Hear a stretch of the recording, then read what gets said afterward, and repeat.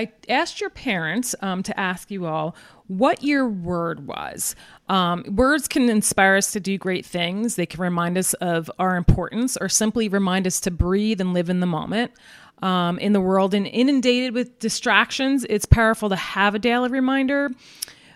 So the one thing that I, am going to be doing is gifting all of the guests is a token with their word on it. So would you be willing to share what word you chose and why you chose it?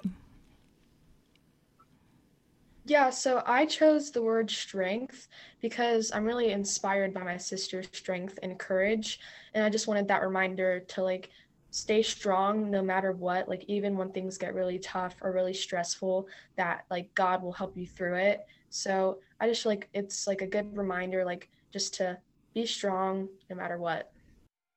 Thank you for joining us as we spread awareness through our personal stories and the many resources shared.